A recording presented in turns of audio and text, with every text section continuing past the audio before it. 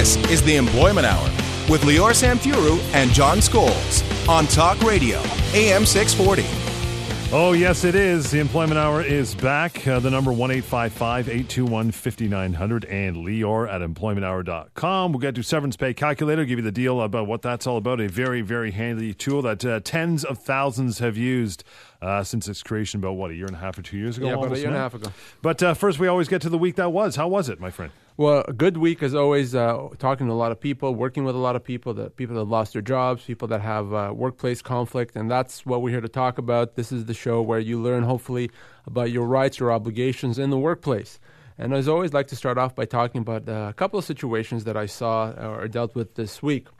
The first situation, I was contacted by an individual that lost his job. And John, let's have you be the lawyer here, okay? Really, an impromptu test. Impromptu test. So, there's a few stages to my questions. So, okay. First questions. So this guy had worked for the same company for 17 years. Okay. Do you think that's likely to make him an employee? I would say so. Likely. Yeah. Okay. Yeah. He worked exclusively for them for 17 weeks. Still feel the same Still way? an employee, yeah. Okay. He got paid a steady monthly salary. Yeah, he's still an employee. Right. He had business cards, company business cards with his name on it. Yeah, it's still an employee. How about he got vacation pay? Wow. What do you think? Still an This employee? guy's a banner employee. He is an employee. He is the most employee anyone can be. In fact, it's impossible to be more of an employee than this guy is, except he wasn't. Except he wasn't treated as one. He was treated as an independent contractor for 17 years, even though he worked for the same company, got paid the salary, had business cards, got vacation pay, nice for try. God's sakes. And so he was treated as an independent contractor on paper. So when the employer terminated his position recently, they said, here's 2 weeks' pay, okay? And off you go. No, well, guess what? He's not an independent contractor. He is an employee, a classic employee. It's a classic situation where someone is mischaracterized or misclassified as an independent contractor when they're not. So this gentleman, 17 years, he's in his mid-50s, he's going to be looking at right around 18 months of compensation easily. Forget about 2 weeks. And he was very surprised. He said, are you sure about that? Because all this time, I've been paying my own taxes. I've been invoicing them for the same amount every month. So are you sure I'm not an independent contractor? I am sure 100%. And listen, even John Scholes agrees with me, so it must be right. Yeah, and I know nothing. And John doesn't so really obvious I could figure it out. Exactly. He is a classic employee. Oh, yeah. And this is just an example, John, of situations that we've talked about on the show, and I certainly see in my practice every week, people being mischaracterized, classified, being called an independent contractor or they're not. So what's the rule? The rule is it doesn't matter what you call yourself. It doesn't matter what someone else calls you. What matters is substance over form. If you work for the same company, you get paid regular salary, you work exclusively for them, you're probably an employee, and you have a right to be treated as an employee if the relationship comes to an end as relates to severance and termination pay.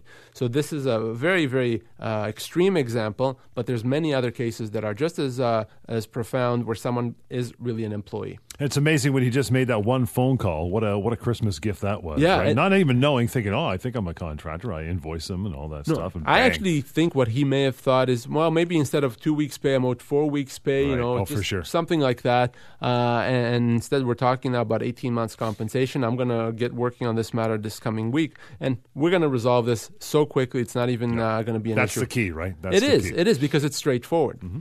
Now, the second matter that I'll talk to you about, again, an example of a situation where a severance offer can be so different than what a person's entitlements actually are. So another fairly extreme situation. This person had worked in Nova Scotia for about 12 years for one company. And an Ontario company, actually from Oakville, Ontario, recruited him. And they approached him through a headhunter in Nova Scotia. You're exactly the guy we want. We want you to come work for us. Finally convinced him to relocate all the way to Oakville, Ontario, and take a job there. Okay, his right, he did that. Well, fast forward about 10 months, just under a year, they decided it's not working out. Yep. You're a good guy, but it didn't work out the way we wanted. We're going to let you go. Sure. And Which they can do. Yeah, Which gotcha. they can do, Gotcha. absolutely. And you've worked for us for 10 weeks, so we're going to give you, for 10 months, we're going to give you a month's pay. Yeah, that's wrong. And good luck, so long, farewell. Well, the problem with that, several problems. The first, probably the main one, is the fact that when you recruit someone from a secure job, in this case, you had a job for 12 years, and you let them go shortly thereafter, that person is likely going to be entitled to an enhanced severance package. We call that inducement, because of the fact that they left a secure job. And in this case, not only did he leave a secure job, he relocated all the a big way. one. And clearly he would have only done that on the basis of an expectation of having long-term employment. He wouldn't have relocated for a 10-month job. So the bottom line is, for this guy, after 10 months of employment, he probably is going to be looking at 8 to 10 months of severance, even though he only worked for 10 months in light of that inducement. But what's also interesting is, even if there wasn't any inducement, even if he simply applied for a job in Oakville and started working in Oakville, even in that situation, because he's a senior gentleman and he's also in his 50s, after 10 months, he probably would have gotten 3, 4, 5 months of severance anyway. So, again, what the lesson he has here is that the difference between what you're offered, in this case was a month's pay, and what you're actually owed, probably 9, 10 months' pay, can be very, very significant. Very important to get legal advice. And, even though this is an extreme example that I gave you, similar examples are not that uncommon. Did they inherit the 12 years he'd worked previous because of that? In essence, yes. If you induce someone, recruit them to leave a secure job, they come there on the basis of your promises of long-term secure employment, and in essence, you inherit that service. And it's especially a problem if you let them go shortly thereafter. Easy to get hold of Lior anytime, 1-855-821-5900, and Lior, Lior, at employmenthour.com. Take a quick break. This is the Employment Hour on Talk Radio AM 640 and AM 900 CHML.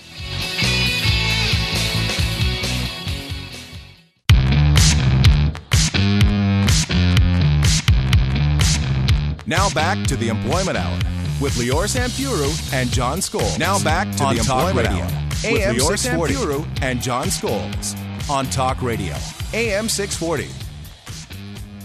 Lior at employmenthour.com. That is to send us an email. We'll get to a few of those throughout the hour today. And 1-855-821-5900 is the phone number to get a hold of Lior directly. We're going to get into this. Deadlines for signing back severance offers. Ooh, it's always scary. It's always Friday at 5. Take us through how's a typical severance offer structured, first of all? Yeah, and obviously a severance offer can take many forms, and they're not necessarily identical. But for the most part, there's some very significant similarities.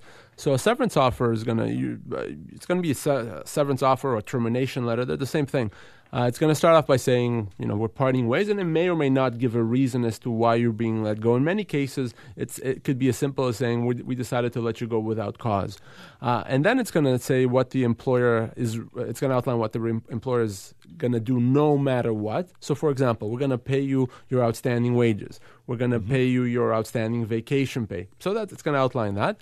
And then it's going to outline what the employer is offering by way of compensation in exchange for the employee signing off on the offer, or signing a release for the employer. So it's going to outline the amounts in terms of week. We're willing to pay you 8 weeks, 10 weeks, 6 months, whatever it is of compensation. It's going to outline what the employer is willing to do with respect to benefits. We're going to continue your benefits for this amount of time. And it's going to outline what's going to happen with the other components of the person's compensation. Bonus, it may say, we're not going to pay you a bonus, or we are going to pay you a bonus. And then it's going to end by saying, well, now you know our offer. And to accept it, you have to sign off on this document, and you have until Friday at 5, as an example, to do it. It's always going to end up with giving a deadline by which the person has to sign, or else they don't get what the employer is offering. And a lot of people are going to get that, and obviously, John, be very stressed. Okay, and that's the part that stresses people out. So why is it still stressing for people? Well, I mean, think about it, John. You just lost your job. You probably didn't expect to lose your job. You're very worried about the income. You're worried about being able to find another job. You're worried about paying your mortgage and paying your kids' education. Your employer is offering you compensation, but they're telling you, wait a second, to get this compensation, you better sign by Friday or else. So if you think about that, a lot of people are going to be very stressed out. I don't have a job. They're offering me money. I better sign it or else I'm not going to get it. And then what am I going to do? Here's your hat. What's the hurry? Yeah, well, it's very, very stressful. When do you need money more than when you lose your job? Yeah. So a lot of people... Let me ask you a different way then. Should someone be concerned about the deadline? Well, and that's the key. And right. People are concerned all the time. And people call me always very nervously, or I have to talk to you right now. My deadline's tomorrow or today, or it was yesterday. What do I do? And what I tell these people always, and you've heard me say this before on the show, is do not worry about it. That deadline means nothing. Okay? Your rights don't expire on that date in question. It doesn't expire on Friday or Tuesday or whatever the date is. You have 2 years to pursue your legal rights. Wow. 2 years. That deadline means nothing. It's an arbitrary date. Nothing happens on that date. Your legal rights don't expire. You don't get less money because that date is in there. The only time a deadline, I guess, could be relevant, I've said this before, is if your employer is actually offering you more severance than what they should be offering you, in which case you probably want to accept it before the employer changes their mind. Trust me, that's not going to happen. Right. Unfortunately, your employer is not going to offer you more severance than what you're owed. I have yet to see it, and I've looked at thousands and thousands of severance letters over the past 13 years. We kid about, Friday at 5, and that's when you have to sign. How much time do employers typically give to sign back the offer? Usually you would see a maximum of a week, so anywhere really from 3 days to a week is what I normally see. And it's really there, John, to kind of put some pressure on the person, to have them think that there's something they could lose if they don't sign. So anywhere from 3 days to a week, and most people are going to feel that pressure and feel compelled to sign. And my message, and I've repeated this message on this show and many other forums and media, do not do that. Do not worry about it. Get some legal advice. Make sure you understand what you're offered and whether what you're offered is adequate, rather than signing something just because you feel stressed by a deadline that doesn't mean anything. 1-855-821-5900 is Lior's direct number, Lior at employmenthour.com. We'll get to some emails a little later on in the show here. So now what happens if I'm the guy, I've looked at my severance offer, I've either, the cat ate it or something else, and I haven't signed by the deadline. Yeah, what happens? Well, here's the thing. Nothing happens, okay. John. Nothing happens. Your legal rights are what they are, and you can still get what you're owed later on. If your employer has offered you something, it's because they feel it's a good deal for them. It's probably not a good deal for you, right, but it's probably a good deal for the employer. So if you accept that, you want to accept that deal a week, a month, a year after the deadline, it's still going to be a good deal for the employer. So that's not going to be a problem. So do not worry about these deadlines. It's much, much, much more important that you get some legal advice to understand what you've been offered and what you're actually owed. So thinking that the offer they've handed me is in the advantage of the employer, and I got 3 days or a week as outlined on this piece of paper, which we know doesn't hold water, should the employee ask for more time, and if they've not had a chance to obtain legal advice? Listen, I'm a big believer in courtesy. I don't think you can ever go wrong with courtesy. So if your employer has asked you to respond by a certain date, out of courtesy, for no other reason, and I think it's okay to ask for more time if you need it. Simply say, listen, let me give me more time. I'm going to think about it, talk about it with my wife, get legal advice, and the employer is going to say yes. But that's really just courtesy. You don't actually have to do that. Nothing happens if you don't ask for that and the employer doesn't formally extend the deadline, because as I said, that deadline is meaningless. But like I said, there's never you can never go wrong by being courteous and working out with your employer the fact that you're going to get some extension. Easy to get hold of Lior anytime, 1-855-821-5900 and Lior, Lior, at employmenthour.com. Take a quick break. This is the Employment Hour on Talk Radio AM 640 and AM 900 CHML.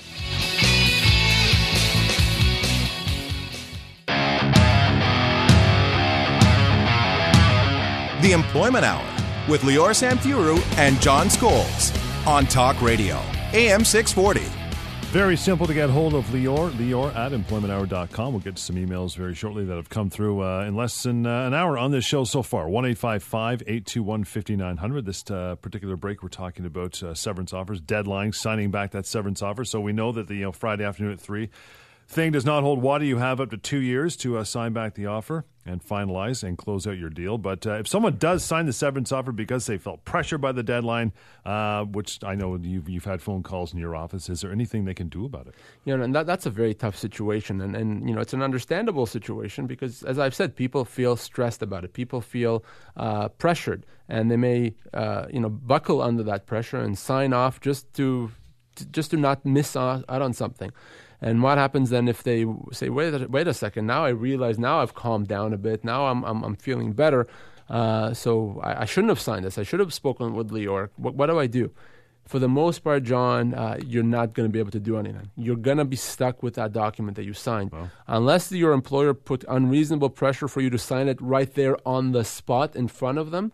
If that happens, you probably can get out of it. But if you did take it home, if you had the opportunity to think about it more, take your time and get legal advice, but you just didn't do it, you're stuck with it. And that happens all the time. And it's so unfortunate because people are signing things when they're not thinking straight, when they're still very emotional and very upset. But for the most part, if you have an opportunity to take the severance offer home and think about it and consider it, you choose not to because of the state you're in, you're stuck. So that is very, very important, and that's why I'm conveying this message. That's why I want people to circulate that message out there. If you lose your job, do not sign. Get some legal advice. Use the severance pay calculator. Just do something to understand what your legal rights actually are. So let's run through a scenario now. I've got a piece of paper in front of me. I've just been told my job is gone. I'm shocked. I don't know what I did. I didn't do anything wrong that I know of. I'm stressed out. Step one, what do I do? Well, the first thing you do is you get your stuff, you leave the workplace, and you go home. And you sit down with your severance offer, you read it, you talk about it with your wife, you understand what it says from an English standpoint, what the actual offer is. And then, as a good step, why not go to severancepaycalculator.com? Very easy. You can do it from your phone. You can do it from your tablet. You can do it from your computer. It's free. It's quick. It takes about 30 seconds maybe. And what's it do? And it calculates how much severance you should have received. You answer 3 simple questions: how long you've worked, how old you are, and the type of job. You just pick the type of job from a drop-down menu. And it's going to tell you 6 months, 12 months, 24 months. And now you know. And then you say, okay, the severance pay calculator says I should have gotten 18 months pay. They've offered me 12. I know I have a problem. You call me. You email me. You can have my information. It's on the severance pay calculator. You can contact me directly from there, and we talk about it. And if I agree that your offer is not, in fact, adequate, we'll talk about how we improve it. None of that costs money. All of that is very accessible, and it's very quick. And at the end of the day, you may decide, you know what, I don't care. I still want to accept the severance offer. But at least then you've made an informed decision. Okay, at least then you know. And once you know, you can decide to do whatever you want. A lot of people out there listening to you say this right now, I know they're thinking to themselves, man, I don't want to get a lawyer involved. They're going to take the offer off the table. They're going to, how dare you bring a lawyer into this? We gave you a nice offer, so we thought, how dare you bring a lawyer? What do I do? They're not going to want to do it. Excellent point, John. And that is exactly what people are very scared of. Am I going to risk something right. by negotiating more, by speaking with Lior? Am I going to risk what they've already offered me? Nonsense. Absolutely not. Okay, you're not going to risk anything. The severance offer that you've been made is not going to go anywhere. What we're going to be dealing with is the amounts over and above that you're owed. Okay, so an employer or an employee should never be concerned about losing that offer. They should be concerned whether that offer is adequate. Because once you sign off on that document, there's no going back. As I've said, there's no second kick at the can. Well, I signed it, but now I realize I should have gotten more, so let's get more. You can't do that. You only get one kick at the can, so make it count. Because someone's going to phone you, too, before we wrap up this topic and say, but Lior, I phoned the Ministry of Labor, and these guys aren't far off. They gave me 6 weeks. Ministry of Labor says I should get 5 or 7. Right. What are you talking about? What are you talking about? And we talked about it last week on the show, John, and the Ministry of Labor cannot and does not, well, actually they could, but they just don't, does not advise individuals with respect to their full termination entitlements. They only advise an individual with respect to their minimum entitlements. And every employee has greater entitlements than the minimums. So if you call the Ministry of Labor and you say, I've been offered 5 weeks, and the Ministry of Labor tells you you should have been receiving 4 weeks, 4 weeks is your minimum. Your full entitlements, your full legal entitlements, could be easily 6 months pay, 8 months pay, 12 months pay. So that's what you're actually owed. And that's, by the way, what the severance calculator does. As I've said, severancepaycalculator.com. That's what it does. That's what I do. The lawyers in my office do. We help you understand what your full entitlements are, and where needed, enforce those entitlements. Lior at employmenthour.com. We'll get to an email before we take a break. Richard, is 7.5 months of severance enough for a 47-year-old salesperson with 15 years of service? That's Richard. Well, John, you tell me, is that enough? No, not even close. It's not even close. And that's exactly a classic situation. Richard has been let go, has been offered a severance offer. That severance offer probably has a deadline on it. You have to accept it by Friday. And he's going to be worried, well, wait a second, is that adequate? Should I sign something or lose this offer? No, 7.5 months for a 15-year salesperson at the age of 47 is not enough. It's not even close. He probably is looking at least a year's pay, 12 months, probably 14 or 15 months pay. Mm-hmm. So it's not even close. It could be right around 50 or 60 cents on the dollar. So very important that Richard give me a call. Let me look at the severance offer. There's a couple of other pieces of information I'm going to want to know from him. And if it's not adequate, we can improve it. That's not rocket science. Richard's going to ask you when he calls, though, he's going to say, I'm in sales and, my monthly take, it floated. It wasn't the same. How do I calculate that as opposed to a strict salary? Right, and that's another thing we need to know. 7.5 months, is that your just base salary? Is it base or commission? Well, the rule is it has to include all components of your compensation. So if you, on average, make $5,000 base salary a month and $10,000 in commissions a month, well, that's $15,000 a month, and that's the amount that's going to be used to calculate your severance, not just your base salary. Easy to get hold of Lior anytime, 1-855-821-5900 and Lior, L-I-O-R, at employmenthour.com. Take a quick break. This is the Employment Hour on Talk Radio AM 640 and AM 900 CHML.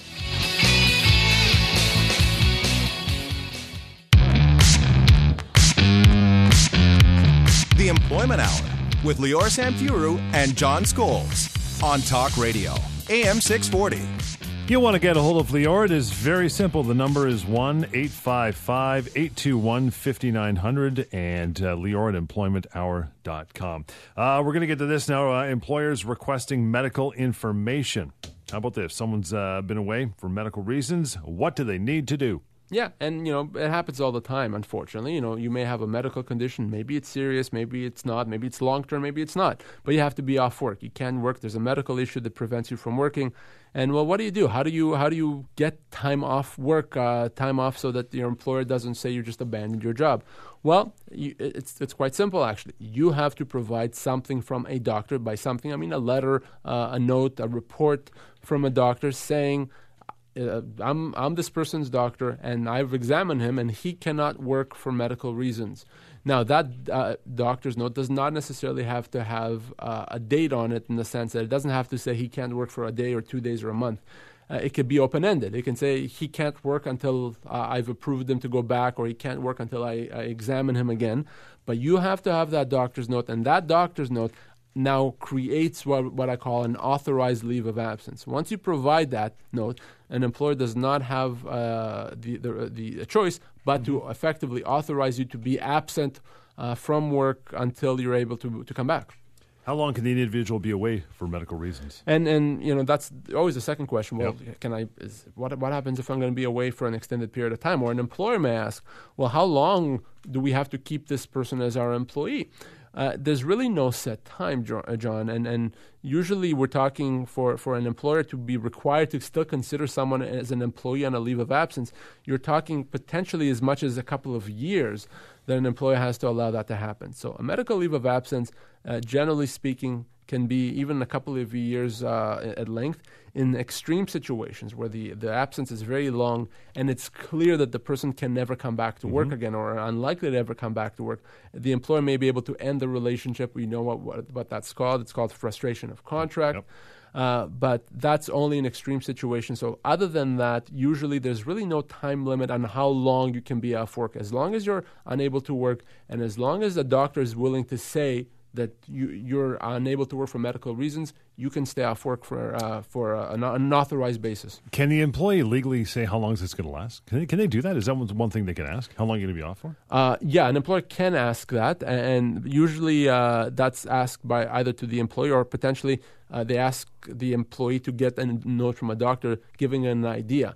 they can ask that, but it's perfectly fine to respond by saying, we don't know. Either the employee doesn't know or the doctor doesn't know, because in many cases, depending on the condition, there's no real answer. We don't know if you're going to heal really quickly and be able to go back to work in a week, or is it going to take you 6 months? So it's okay to ask that question. It's also okay to say, we don't know.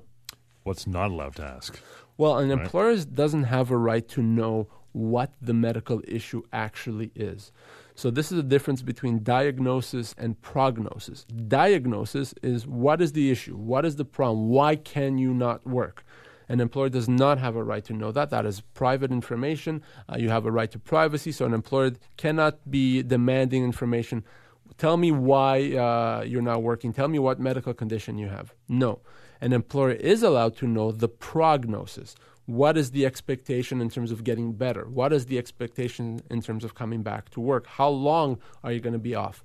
That is something an employer is allowed to request, and an employer is allowed to know. So if an employer is putting pressure on you to tell them why you're off, is it a bad back or is it depression? Mm-hmm. You don't have to answer that. You have absolutely no obligation to provide a diagnosis to the employer. You're big on courtesy. I mentioned that in the last segment. Is it any courtesy advantage to say, here's what's wrong, I've injured my back, that's why I'm off, blah, blah, blah, even though you don't have to? Is there any reason why you'd want to? I don't think there's any reason one would actually want to. If it doesn't bother the employee, if the employee is fine and open about it, then that's okay. I don't have a problem with that. There's nothing you can do that would hurt you by saying that. Mm-hmm. But if it's a private matter, listen, if you've been in a car accident, God forbid, and it's probably going to be pretty clear what's wrong with you, and then it's not going to be an issue. But some people may have more personal problems. Some people can have these problems that don't show up on an X-ray, like depression or bipolar disorder, those very serious medical conditions, and they may not want anyone to know about that. So it's perfectly fine to keep that a secret and not tell your employer. 1-855-821-5900, Lior at employmenthour.com. So what happens to the employer's job while they're on medical leave? Well, the employer remains an employee while on medical leave. No matter what. They remain an employee, and they continue to accrue service. So if you're on a medical leave for a year, well, that year counts towards your service. In terms of your actual job, well, an employer, if the employer is required to find someone to do the job, because this job has to be done, I can't operate my business without someone doing this job, the employer can hire someone in the meantime to do the job. It doesn't change the fact that you remain an employee. And if and when you're able to return back to work, that employer has to make every reasonable effort to try to take you back to your old job or to a similar job. Mm-hmm. But in the meantime, the employer is allowed to find someone to put in that position to do the job, if that's what they're required to do to operate their business. And if that job or that department vaporizes during the time you're off? If the job ceases to exist, the employer may, in fact, be able to terminate employment in that situation. And if the employer does terminate employment in that situation, then you get your full severance, even though at the time that you were let go, you were not actively at work or not actively earning income. You still get severance based on what you would have earned had you been working. So the fact that you may be let go for legitimate reasons while on disability does not mean you don't get severance. You absolutely do. And my severance accrues. If I've been off for 2 years, I get 2 years what I would normally get in addition to my being off, right? Wow. Your service accrues, and that counts towards your severance, and it increases your severance. More coming up. We'll get to some more emails as well. Lior at employmenthour.com. The number 1-855-821-5900. The Employment Hour on Talk Radio AM 640 and AM 900 CHML.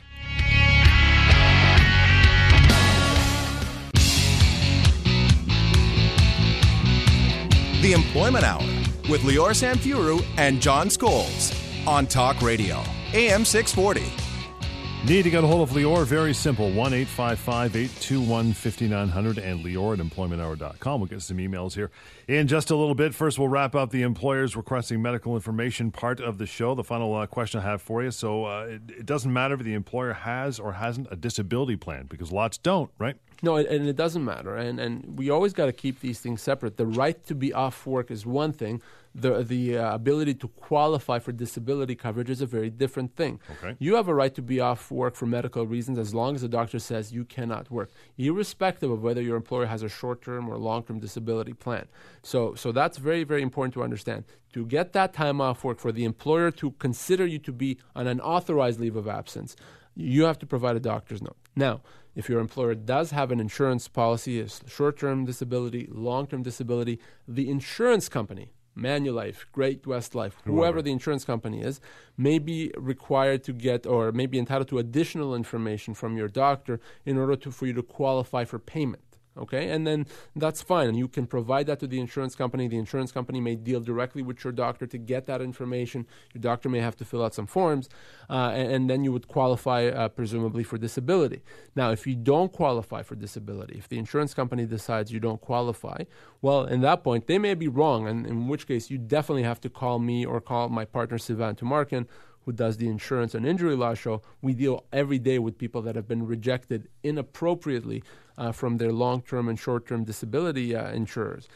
So you may be able to deal with that and actually qualify. But even if you legitimately don't qualify under the insurance policy, it still does not mean that you can't be off work on a medical leave of absence. So remember, to get a medical leave of absence, you just have to provide a letter from a doctor saying you cannot work for medical reasons. We talked about many times in the show, both on and off the air, about bad legal advice. You got some stories, right? Yeah, I have one story in particular. And what do we try to do here with the show, John? We try to provide people the best legal information that we can with respect to their legal rights. We answer questions. We provide helpful information. We take calls, etc. And there's so much misinformation out there. I've talked to you many times about the Ministry of Labor on their website. They provide information that's not accurate, that's not true. It provides only 15% maybe of the total story. And earlier this week, I came across another situation that was just, I wish I could have done something about it. I forgot. I was looking for something online. I forgot what it was. And I came across a forum. I think the website I think it's Red Flag Deals. It's a website that's dedicated to helping people find good deals. Redflag.ca or whatever. Yeah. And they have a forum, just a forum people can post, like a message board, I guess. Sure. And in that forum, someone posted, and this was from, I think, May of 2014. I just came across it this week, that, I lost my job. I worked for this company for 4 years. They gave me 4 weeks' pay. And he had all kinds of, I wonder, can I get EI? And is 4 weeks enough? And that resulted in a large debate, 5 pages of debate back and forth by dozens of members of that message board. Everyone putting in their 2 cents, saying, well, you should have gotten this, you should do that. They don't have a right to do this, they have a right to do that. It's all hearsay, misinformation. And 95% of that, John, was completely wrong. And a couple of people actually said, well, you know what, you should actually speak with an employment lawyer. One of the people actually gave my contact information on that message board. But here's the thing, and in this person, because he continued corresponding on this message board, the person that started this thread didn't call a lawyer. In fact, he kept doing everything he can to avoid calling a lawyer and asking more questions on that message board. And it really did make me realize that people have a misconception out there as to what lawyers do and how difficult it is to speak with lawyers or how difficult the legal process are. When it comes to what we're talking about, workplace rights, employment law, wrongful dismissal, severance, these issues tend to be fairly easy to resolve, quick to resolve, and it doesn't cost anything to make a call and speak to us and get the right information. I mean, I don't know what this person did. I stopped reading after like 3 pages of the 5-page thread, okay? But I can tell you so much misinformation. He was told, no, the employer can't do that. Another person said, well, if you speak to a lawyer, that lawyer's going to take all your money and you're going to get nothing. Nonsense. So be careful about who you get your legal advice from. If you're getting legal advice for free on a message board, it's probably not going to be worth a heck of a lot. You want good legal advice, you call us on the show, you call me at the office, you email us at the show, you go to the Severance Pay Calculator, severancepaycalculator.com, you use terminationquestions.com, a website that I created to provide you actual legal information to allow you to ask questions. Don't just speak to anyone. These issues are too important to just to not get right information. How about somebody who went to school for it? Maybe that would be a good start, like a lawyer. Yeah, that's a good start. Someone with some expertise would be good. Can you imagine this same person saying, well, I have this growth on my back. What do you guys think about it? Just lance it off. You'll be fine. Yeah, don't worry about it. Yeah, you really shouldn't speak with the doctor because what's the doctor going to do? Exactly. I mean, the doctor's just going to put you to sleep and cut off your arm because, I mean, it's not nonsense. You cannot get medical information on a public message board. You cannot get legal information on a public message board. Call those that know what they're doing. Did anyone, and I bet you did, I probably answered my own question, did anybody bring up the old, it's a week per year, you're good? First thing, right? People. Every time. Well, what do you complain? You got what you owed, and it's fine, 4 weeks, and nonsense. And some people had crazy other thoughts, and all of it was wrong. The only people that were right that were those. There's a couple of people that said you should speak with a lawyer. Yeah, didn't give advice to say go here, right? Yeah, go here. And actually, like I said, someone actually gave my contact information. Unfortunately, I don't think he did. We'll take a quick break. We'll get to some emails as promised. If you want to send us one in the next minute or two, you sure can. Lior, L-I-O-R, at employmenthour.com. And the number is 1-855-821-5900. This is the Employment Hour on Talk Radio AM 640 and AM 900 CHML.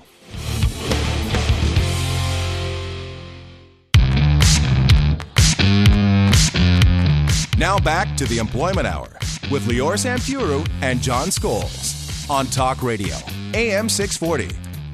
1-855-821-5900 and Lior at employmenthour.com. As promised, we'll rip through a bunch of emails here in this segment before we wrap it up for another hour, my friend. We'll get to Don, top of the pile, says, I work at a dental office and a new dentist is about to buy the practice.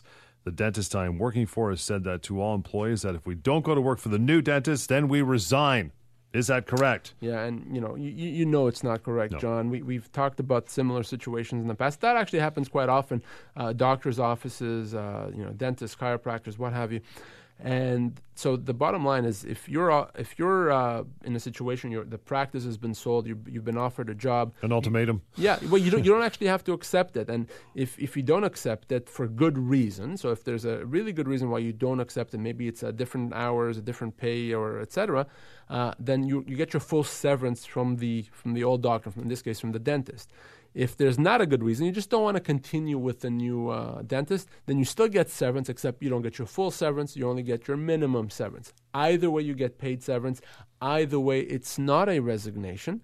So because of that, for Don, no. If you decide not to accept a job with the buyer, the dental company that's bought your doctor's practice, it's not a resignation. Either way, you get severance. So please do give me a call. Do the same years of service apply? So if you decide to go with this new dentist and you got 14 years with the old one, and the new one says, I like you, all right, but it's just not working out, so I'm going to have to let you go after 10 months. What's your severance look like? So generally speaking, when you accept a job with a buyer, when the business is sold and you accept a job with the buyer, it doesn't matter if it's a dental office or any other business, the buyer inherits your service. So if you accept a job and you start working on that Monday, your previous years are already counted. So if you worked 10 years previously, on the first day of work with the new buyer, you're already a 10-year employee. Now, that said, if the new employer, the buyer, wants you to sign an employment agreement, it's possible that in that employment agreement, they may put a term that say, we will not recognize your past service. You agreed that you can abandon that past service. Starting fresh. You're starting fresh. Yep. So potentially, if you sign an agreement like that, you may in fact be giving up your past service. So if you are about to accept a job with the buyer of the business, if they have offered you a written employment agreement, you probably want to give me a call and have me review it so I can tell you what it actually says.